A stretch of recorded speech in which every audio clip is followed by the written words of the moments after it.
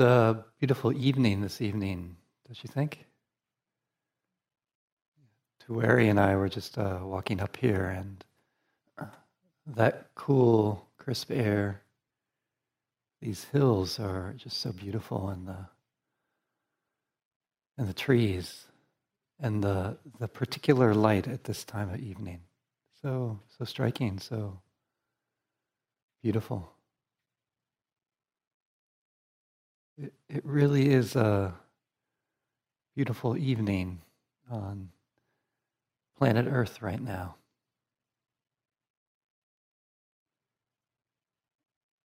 Yeah, it's a troubled world, and it's a beautiful one. And I want to come back to this because this is, I think, an important theme.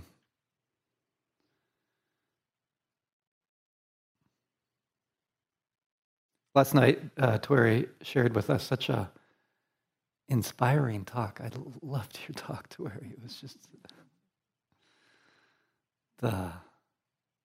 it's like, what am I doing teaching? I want to be on retreat fully. And I appreciated her enthusiasm around opening and being with dukkha. I found it so inspiring, and to be with challenge and suffering, and the potential of that for freeing our hearts. So inspiring. Really, it allowed me to contact that potential for freedom through cultivating the capacity that she was talking about, cultivating this capacity to be with dukkha. And tonight I wanted to expand this a little bit, to offer some reflections around the potential for freedom through cultivating the capacity to also be with the beautiful, the capacity to be with, the other words I'd use in this realm, of the wholesome or the good. Because you might notice, like I've noticed, it can be just as challenging to really open to beauty, to goodness, to the wholesome.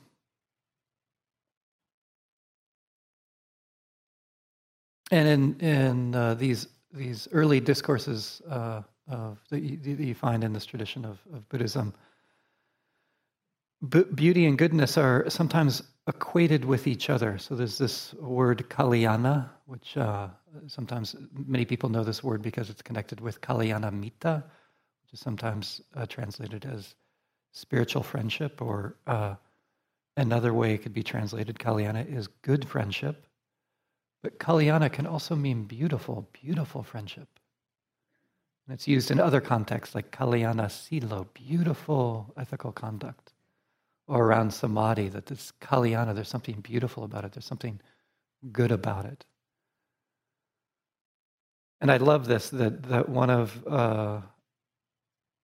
the invitations as a practitioner is to see that goodness, that wholesomeness is so beautiful, like the beauty that we're surrounded by in this natural environment, and that it can tear my heart open in such a amazing way, the way that the beauty of nature can do.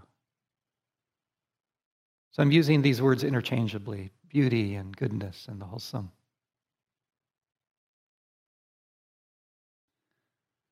As I said, it really is a beautiful evening in so many different dimensions, whether it be the environment out there that touches me, or another thing that begins to touch me, especially at this point in a retreat when I'm teaching, is the beauty of your hearts. Here you are, engaged in this journey, not an easy journey.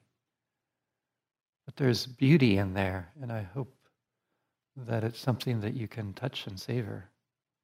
It's like, how can you allow all the beauty out there fully in, to learn how to savor and linger with that beauty of the natural world? And also, how can you learn to linger and savor the beauty that's arising in your hearts? And I just know some of you might be thinking, you haven't been on my retreat today. There hasn't been so much beauty. So hopefully I can maybe reveal that there's even seeds on a day like today, if that's been one of your days. And as I mentioned, and some of you might be aware of this, it can be tough. I know it has been for me. This has been a practice to open to the goodness, to the beauty in my life.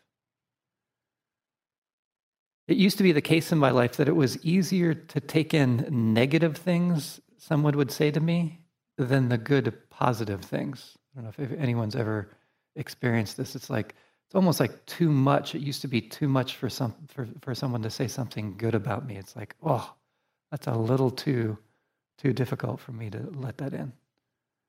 And it was easier with the negative things because it was just affirming the sense of self I was functioning from. There's this habit of kind of creating a kind of self around all that. So it was more aligned, habitually aligned. So to open to the beauty there. And I want to begin by offering a poem that I think speaks to this challenge of opening to this beauty, the challenge of opening to what's going well. And this poet's using the word happiness, in the way that I'm using this word beauty. And it's a poem by Alison Luterman called Confessing to Happiness. And it begins, I'm scared. I'm scared to confess to happiness. I love that first line. I'm scared to confess to happiness. Because I know the jealous fates in their dolorous heaven, how they love to feast on the heart.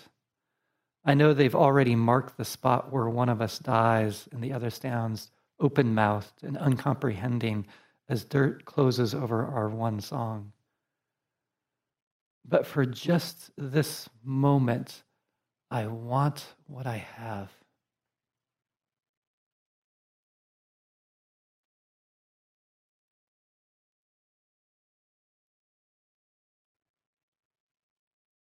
And maybe you can relate to this a little bit. I know I can, the sense of it's difficult to confess the happiness, to open to it, to actually say, this is possible for me to linger here and to open to this. Because there's all this danger around, right? And she gives this description of the danger that's around. And then there's the turn at the end of the poem. Oh, but just for this moment, happiness is here. I want what I have. And I love this description of happiness, not the kind of the gleeful happiness that's sometimes sold in the marketplace that feels kind of vacuous, but a sense of contentment. Oh, this moment's good. I want what I have. And to confess to that, to open to that.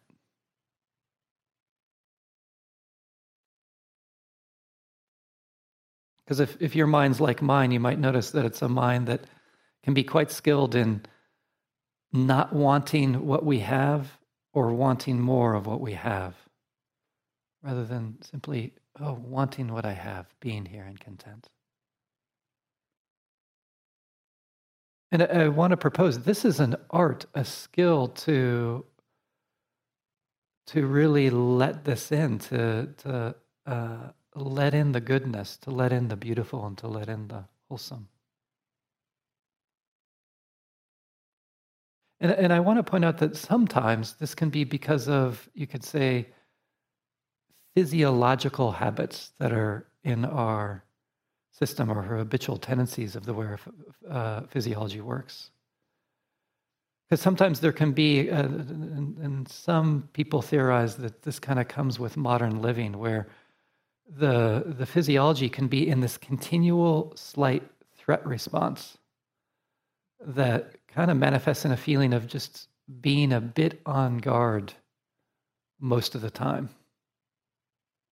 And this makes it tricky to open to the beautiful and the good, because when I begin to kind of savor anything that's good or wholesome or pleasant, that's settling, and relax into that, my system can start to feel threatened by that because it's losing its habit of being on guard.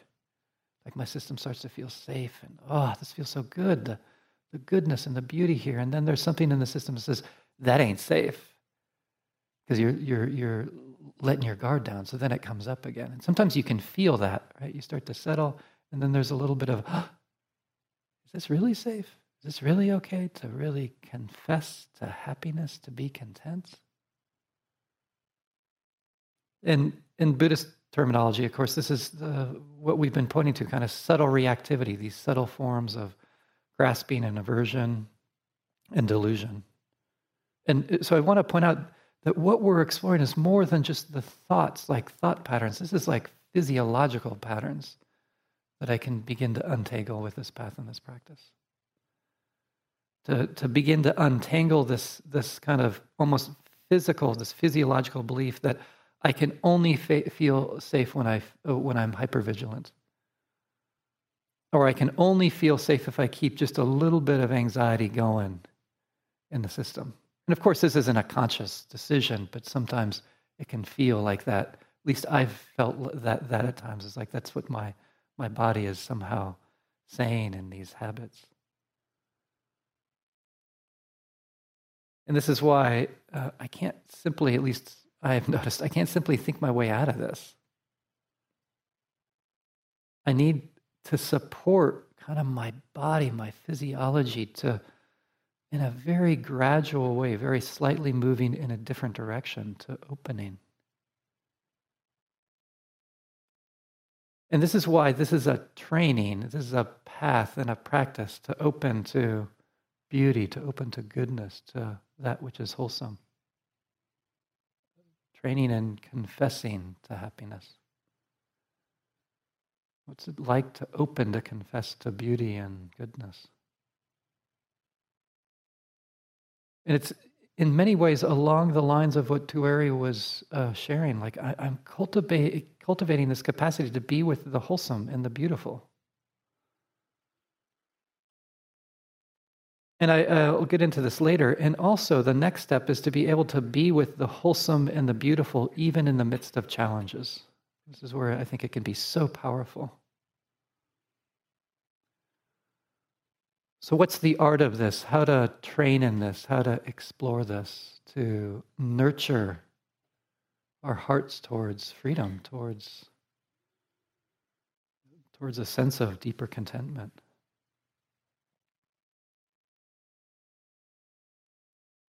And I want to share with you a passage that is a practice that the Buddha encouraged practitioners to do. And it's a practice that I'm going to invite you to do. You could do it in the evenings, just for like a few minutes. And it's one of the recollective practices called Sila Nusati. And Sila Nusati is to recollect. It's actually connected with Sati. It's a kind of way of recollecting. It's kind of reflecting in one's mind around one's sila, around, in this case, the good deeds, the beautiful deeds, the wholesome deeds that you are engaged in every day on this retreat. This is how the Buddha describes it, and I love this description. The Buddha says, when a wise person is resting on a chair or a bed or on the ground, their past beautiful deeds, their past beautiful conduct of body, speech, and mind settle down upon them, rest down upon them, and lay down upon them. It's like the shadow of a great mountain peak in the evening as it settles down, rests down, and lays down upon the earth. In the same way, when a wise person is resting on a chair or a bed or on the ground, their past beautiful deeds, their past beautiful conduct of body, speech, and mind settle down upon them, rest down upon them, and lay down upon them. And then that wise person can reflect, oh, I have done beautiful and skillful deeds that keep me safe. So wise ones don't sorrow and wail and lament, beating their breast and falling into confusion. This experience is a kind of pleasure and happiness that a wise person experiences in this present life.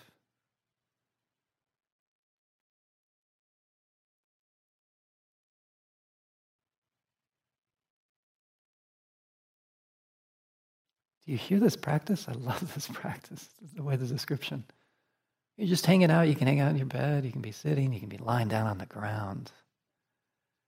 And you're just savoring the beautiful deeds that you've done in the past. To let them lie down upon you because it feels so good. It is so pleasurable. It's one of the deep, beautiful pleasures that the Buddha is trying to turn us on to.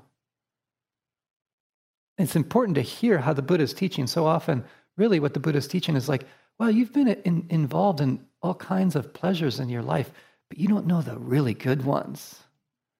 The ones that really are so delicious.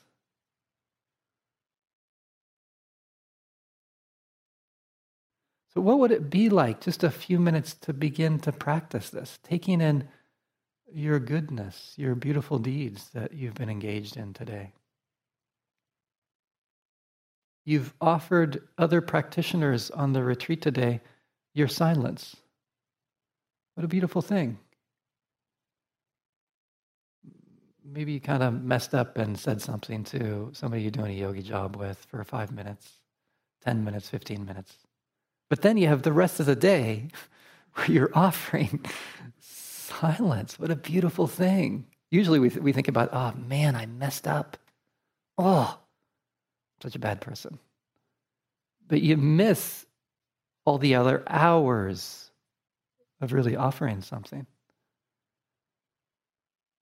Or you did your yogi job, or you rang the bell, or you're nurturing and kindness and mindfulness within yourself, a sense of patience, a sense of persistence, even if it's a tough day.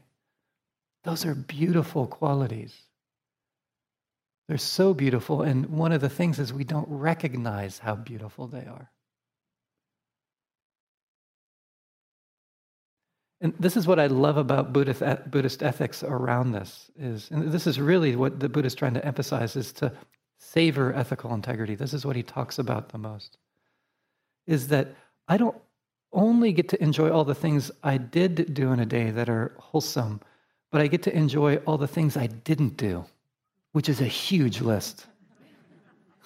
I love this. Maybe like me, not yet, you never know, maybe something will come up between Tueri and Matthew and I after this, but I haven't yelled at anybody today. It's pretty good. Even if I do, I still have most of the day where it's been pretty good. That's so good. I didn't steal anything. I didn't hit anyone.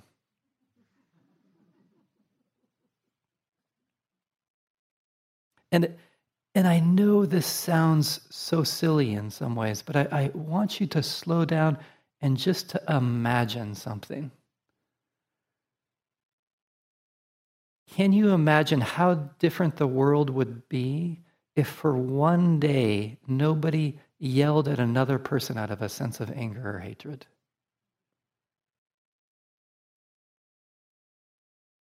The whole world would radically change. And yet we can dismiss the power of what we're doing. And in some ways it's because I can forget the other thing. I do live in a troubled world. And when I realize what a troubled world I live in, I value even more beauty.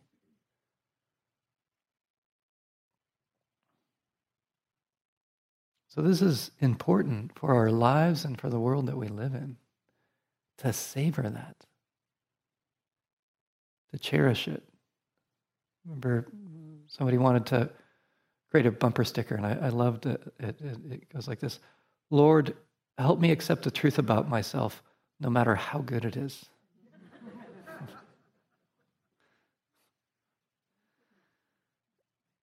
Right? Because we always are doing the opposite. Shouldn't say we. I notice my mind do that so much, and maybe you can relate to that. And this is a part of the path and the practice, to gladden the mind through the wholesome. This is the basis. If we were to do a real retreat, we'd have a week where we were just doing things like practicing generosity and ethical conduct and hanging out, lying on the ground outside and feeling the goodness of our deeds. And then we begin to do this practice. of meditation, because it creates a foundation for this to unfold in a particular way. So Sila Nusati.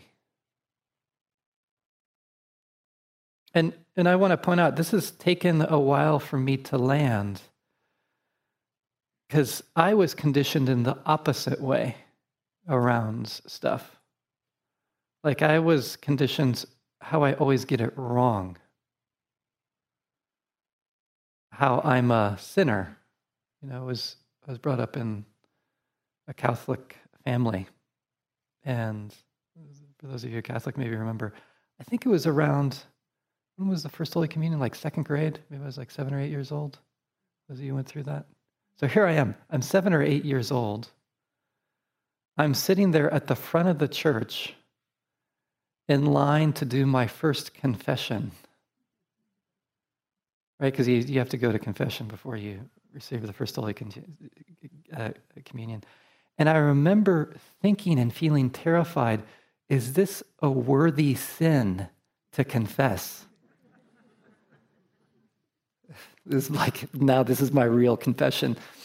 I made up most of the sins so it could sound good. I was something around like stealing Twinkies, but we never had Twinkies in our house. But I was 7 or 8 years old. So here I am, I'm being shaped to reflect on how I got it wrong and how that's crucial to moving forward. So it's this habit of how bad I was, how I get it wrong. And so when I heard this talk of like ethics in Buddhism, it was kind of a turnoff, because I always connected it with, oh, damn it, I got to think about how I always get it wrong. And then I realized the Buddha was saying the opposite. You need to reflect on how you get it right a lot.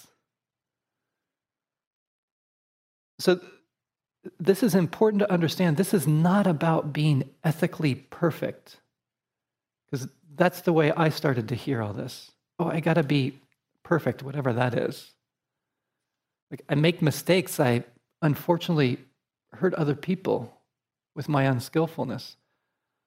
I stumble and I trip and I fall down in this world of ethics. Yeah, it's complicated and complex.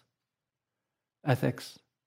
I don't want to dismiss that. And yet I can overlook there's a lot of goodness happening moment after moment that I need to lie down and receive and feel the beauty of. So I invite you, really honestly, just a few minutes, can you reflect on your goodness in the evening? Maybe while you're going to sleep, to learn how to begin to savor that.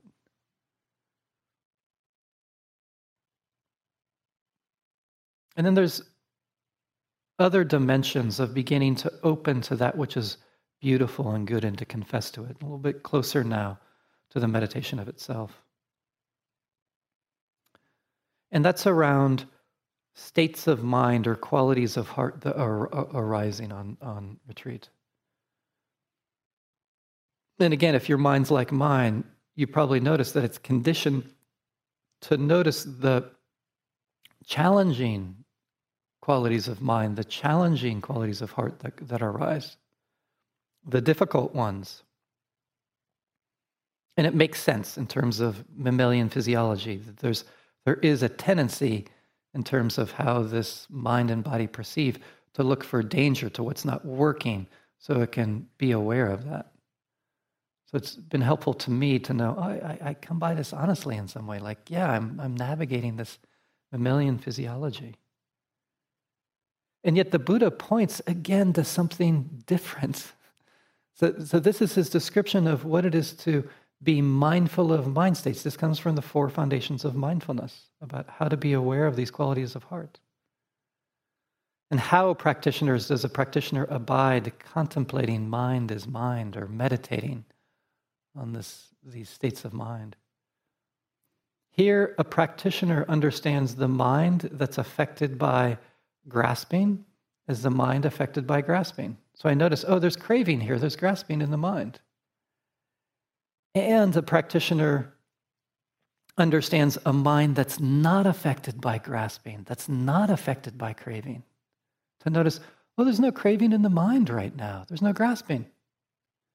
To notice the absence of that is just as important. And the same with aversion, to notice when there's aversion in the mind. But sometimes what gets missed is to notice when there's not aversion. This is important. I'm grasping a lot, but there's no aversion. Oh, isn't that interesting? Vice versa. You can hear the Buddha orienting our hearts and minds to what's going well, even in the midst of challenge. I'll get into a little more nuance around that. This is part of how mindfulness is taught by the Buddha, and it can be overlooked. Because it can be sometimes with meditators, and I know of this have been this way, where there can be such a skill at noticing when the mind is hooked by reactivity. But that's just half the game. It's also to notice when it's not hooked or not as hooked, and to really let that in. So how to refine the skill? It's just checking in with the mind every so often when there's reactivity, and then notice when there's not as much reactivity. Okay, there is some aversion, but it's actually not that strong right now. Oh, there's a little bit of contentment here. Oh, interesting. Oh, interesting. I'm feeling kind of calm now, and there's some tranquility. Because I can skip that over. It could be when I'm just walking out of the meditation hall. It's like, oh, glad that one's over. And then it's like, oh, tranquility.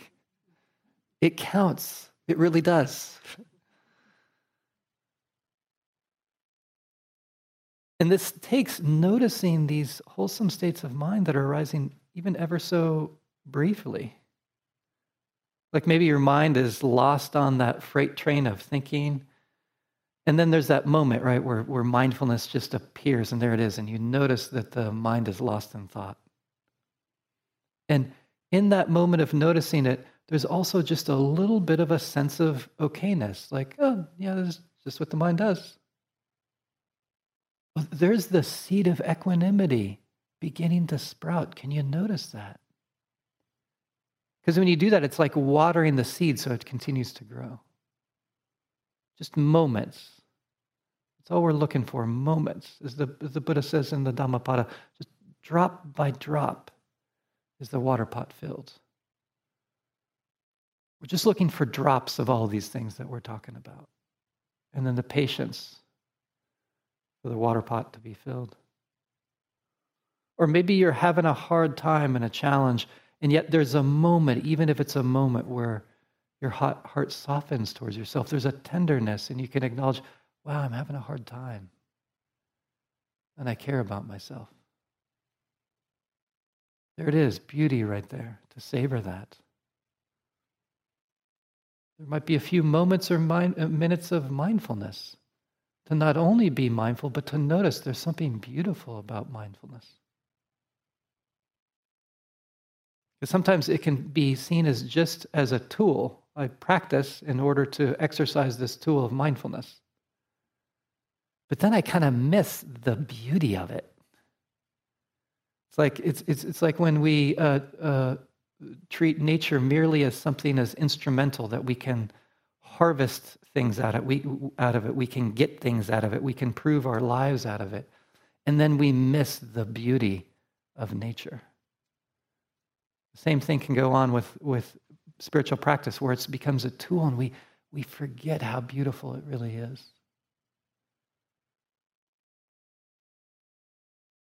Or this whole realm of concentration or samadhi, your mind begins to collect around the breath a little bit, even if it's for a few minutes. It's like you're just feeling the breath and you're lingering with it, and there's a little bit of tranquility and a joy and a light and a lightness in the body and the heart. The mind is more concentrated. There's less thinking. It's collected. There's a sense of well-being. This is this realm of samadhi. It's really pleasant and beautiful. And this can happen on retreat, even if it's for a few minutes. And sometimes practitioners can feel like, oh, I shouldn't savor those pleasant experiences. I shouldn't linger with them or allow them to stabilize or nurture them, because I might get attached to them. I might crave them. I better not do that.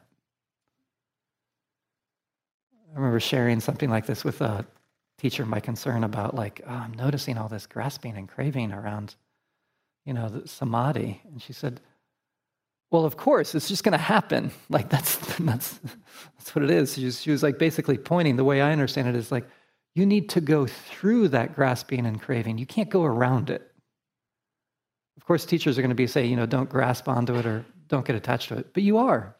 Guess what? That's just what comes with it. It's kind of like when I started learning to ride a bike. For me, I don't know if my balance is really that great. I got scraped a lot. I probably still have teeny little scars still on my knees and my elbows. I just fell off the bike a lot. That was just part of the process of me learning how to ride a bike.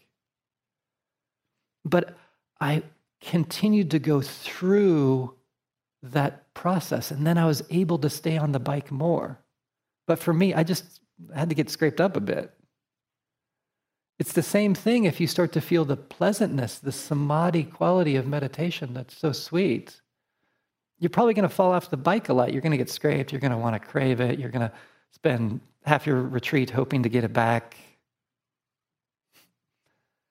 I wish there was another way, but I know of no practitioner who hasn't gone through the trials and tribulations of grasping and attachment. So I want to normalize that. And then at the retreat, we can share, showing each other our scabs and our scars. Do you remember doing that? It's kind of fun. So that's the process. That's what comes with learning how to savor the beautiful and the wholesome. It might get scraped up a little bit.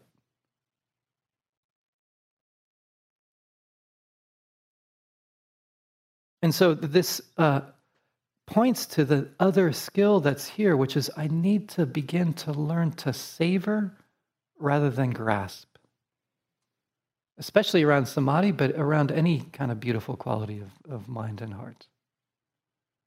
What's it feel like to really fully savor an experience? And you can try this even just outdoors here. This is what I love about this place, is you're doing walking meditation, come to the end of your lane, like Tuweri was saying, just stand there and just open to, if you find it pleasant, just open to that beauty. And get clear for yourself, oh, interesting, this is what it feels like to fully savor this beautiful environment. Oh, interesting, now I can feel the kind of the grasping. Like sometimes what I notice around the natural environment is like there's an opening and there's almost like I can feel kind of a subtle tightening that begins to happen in the body. Like I want to capture it. I want to keep it. Or I start to think about like, man, I need to be at Spirit Rock much more often. Like this is great. I need this all the time. Oh, that feels different than simply opening. As a practitioner, you need to clarify that for yourself, how these feel different. That's how you learn how to define the difference between grasping and savoring, is how they feel. And just by doing that, you might notice there's going to be more of a skill of how to linger and savor that which is beautiful, that which is good. And of course, we can't always explore this because I don't really get to choose if experience is going to be mostly pleasant or beautiful. Sometimes it's just difficult. And sometimes that's the way with retreats. Sometimes I've been on retreats where it's just like, wow, this is one of those dukkha retreats, which are so important. And thank you, Tuweri, for the inspiration around that. And other times there's a mixture, and other times there's a little bit more, just the beautiful. It could be the whole range. And you don't get to choose. Wouldn't it be great if you could choose? Like this time I think I really am going to just do the beautiful good one. That'd be great. Maybe I'll do one just because of Tuweri. Just one dukkha retreat. But it doesn't work that way.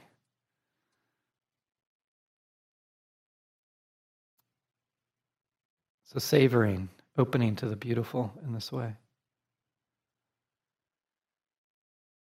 And then there's this exquisite skill, which I think is so important, which is, can you notice the good and beautiful within a difficult situation, within a challenging situation? This is so powerful. And for me, this doesn't always work for everyone. Sometimes I have a person or some person who seems to fully embody this ability in a way that is dramatic and inspiring, even though it doesn't have maybe the dramatic, inspiring quality on retreat. But somehow through their lives, they were able to embody this or manifest this sense of being able to see the beautiful and the good in the most difficult situations. And that person for me is Eddie Hillesum. I don't know, does anybody know Eddie Hillesum? Yeah. So Eddie, she was a young Dutch Jewish woman who spent the last year of her life in Westerbork transit camp in the Netherlands. This is during World War II. It was the year was July 1942 through September 1943. And during that time, it's important to remember, many people don't know what transit camps were, but transit camps were places where Jews from the Nazi regime, they were interned in a transit camp. And then, it was really unknown. They knew they were going to be going to one of the extermination camps, but they knew they were going to, but they didn't know when. So it was inevitable. So here you are in this transit camp, and at some point, you're going to be taken off to one of the extermination camps. And she lived in this transit camp for a year, and miraculously, she kept a diary, which were so weird. Her diaries were strangely found in some attic in the 1980s, and then they were published. And you find these passages from her diaries that show this ability when she's in the transit camp. Like one passage, she says, "The sky is full of birds.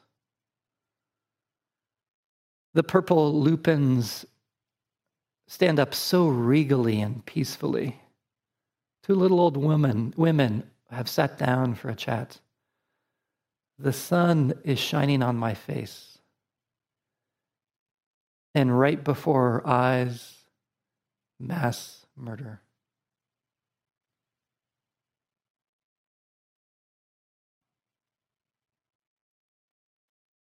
Do you hear this ability, right? Something is actively horrific going on. And she's able to touch beauty and love and tenderness in the midst of that. This is before that last year of her life. She'd struggled with depression coming, and you can hear this skill kind of budding even before she entered the transit camp. She says, "My depressions are only of the sort that turn life suddenly into something like a muddy ditch inside you." Which to me, to me, that's such a kind of visceral sense of how depression can feel.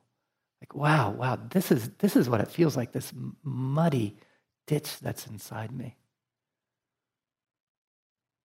And then she says, but that ditch is just a short, narrow strip in a wide, blossoming landscape. In the past, everything would suddenly be gray, muddied, and tied. But now I can see the whole landscape, and the ditch is just a part of it.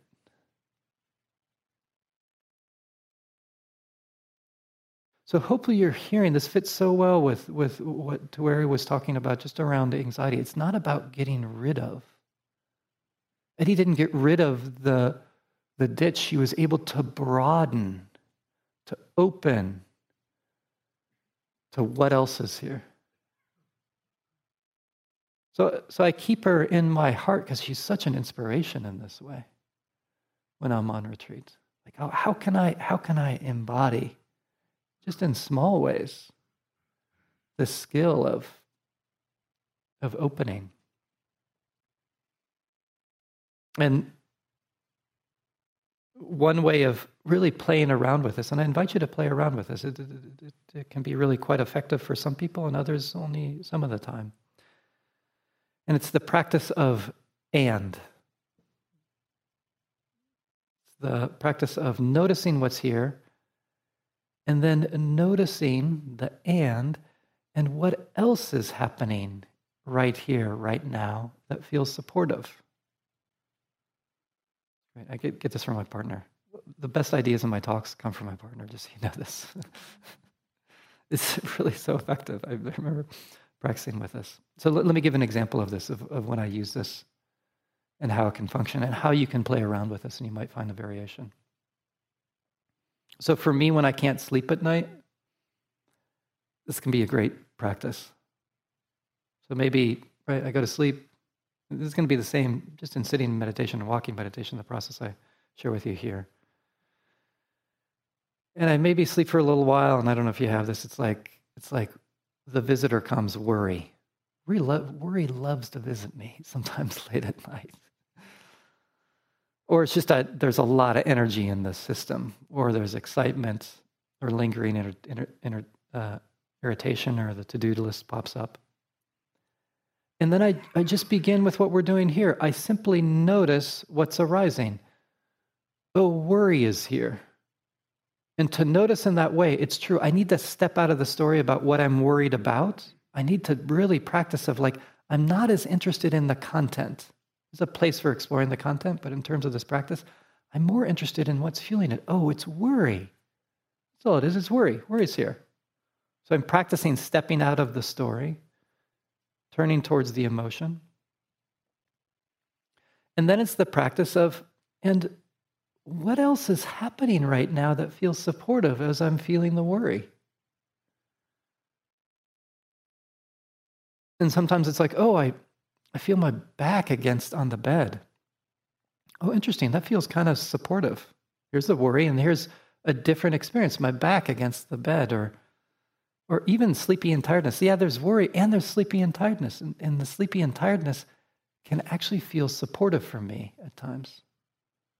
Or I feel there's a lot of churning in my stomach and in my chest, but the arms and legs, they feel relaxed. Well, that feels a little supportive. They're also here. This is all I'm doing, is noticing worry and what else is here. It's there's the ditch, but then there's this broad landscape. I'm not getting rid of the ditch. I'm not getting rid of the worry, but it broadens the attention in a way that sometimes it gives this ability to be with all that's going on. Oh yeah, here I am with the worry. And here are my arms and my legs. Worry's here, not so much in the arms and legs.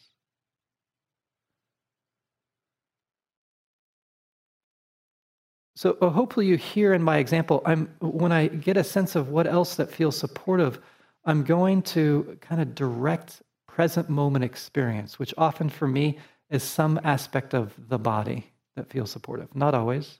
Sometimes it can be sounds. I've even used in intense times at nights, we have a fan. Even in the dark, sometimes I can see the fan blades. I'm really looking at them. It's oh, yeah, I'm freaking out. Oh, and there's a fan here. Which is really great. Especially because usually that's the thing of yeah, and I'm just lying here with a fan. Okay, I'm freaking out, but just a fan here, and I'm lying here. Oh yeah, all of it. It's learning the skill. I need to step out of the story. I might not need to do it 1,000 times in the walking meditation or the sitting meditation. Noticing what's there. Maybe it's judging, worrying, sadness. Then what else is here? What else is supportive? And that supportive thing might not be pleasant. It might even be kind of unpleasant, but it feels supportive. And it's fun to ask the question, because sometimes it can be surprising what pops up that is supportive of what else is here. And then I'm with it, especially in the direct experience. It's not something I'm thinking about. It's not a thought. Something in direct experience.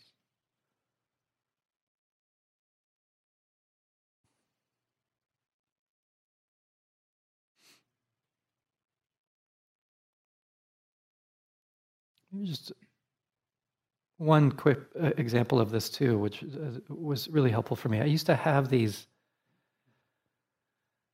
gnarly shame spirals. I don't know if anybody has had one. It's It could be around, maybe if I do something just a little bad, it's like Zoom, like I'm like the worst person in the world. It could also be around things that I seemingly were okay, but then like my mind can create the thing of, no, actually, you really did something horrible, Brian, and you really are a horrible person. And I don't know if anybody's experienced this, but it can have a kind of momentum to it. Where it's like, and I remember where I first started to get a sense of like, I could start to feel it coming on because it was with meditation, I could feel that it was a kind of a bodily thing. And then the thoughts would start to spin. And this whole dynamic, I didn't have this specific teaching, but I noticed when I look back on it, I was doing a similar thing. As I was stepping out of the story as best I could, I was feeling it in the body. And then I was just getting a sense of what else is here. It could be I'm walking and I just feel my feet, or I'm outside and I'm looking around and I'm using the kind of beauty of the environment to kind of counterbalance this as I'm really just trying to hang with this, the way that Tuweri was talking about being with anxiousness. And I'm not trying to get rid of it. I'm just broadening and being with it in this particular way. Not denying that, but rather holding all of it in a bigger way.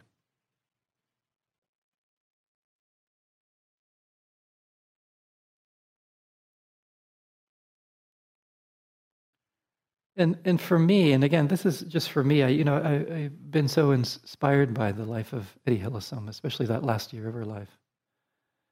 And it was one of her hopes and aspiration that the purpose of her brief life of 29 years would impact others. And she wrote this passage in her diary, which I think is so striking, especially since there was this strange discovery of her diaries in the 1980s. And I think she wrote this when she was in the transit camp, that last year of her life before going off to Auschwitz. She says, living and dying, sorrow and joy, the blisters on my feet and the jasmine behind the house, the persecution, the unspeakable horrors, it is all one in me. And I accept it as all as one mighty whole and begin to grasp it better, if only for myself, without being able to explain to anyone how it all hangs together. I wish I could live for a long time so that one day I may know how to explain it. And if I'm not granted that wish, well then, somebody else will perhaps do it. Carry on from where my life has been cut short. And this is why I must try to live a good life, a faithful life to my last breath, so that those who come after me do not have to start all over again, not need to face the same difficulties. Isn't that doing something for future generations?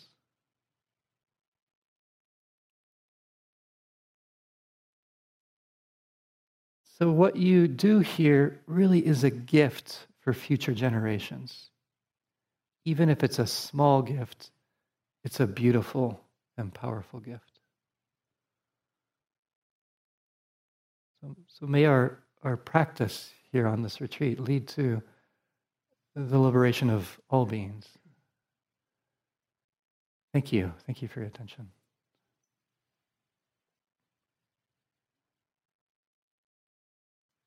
Let's just sit for a moment here before going into the walking meditation.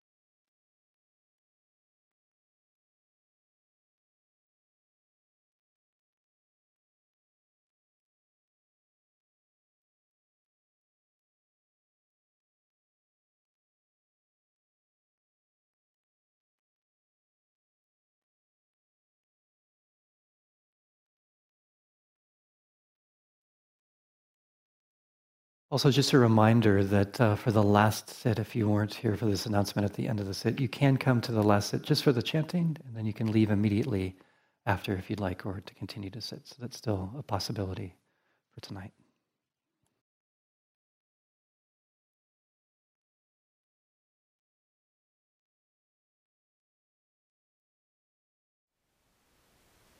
Thank you for listening. To learn how you can support the teachers and Dharma Seed, please visit dharmaseed.org/donate.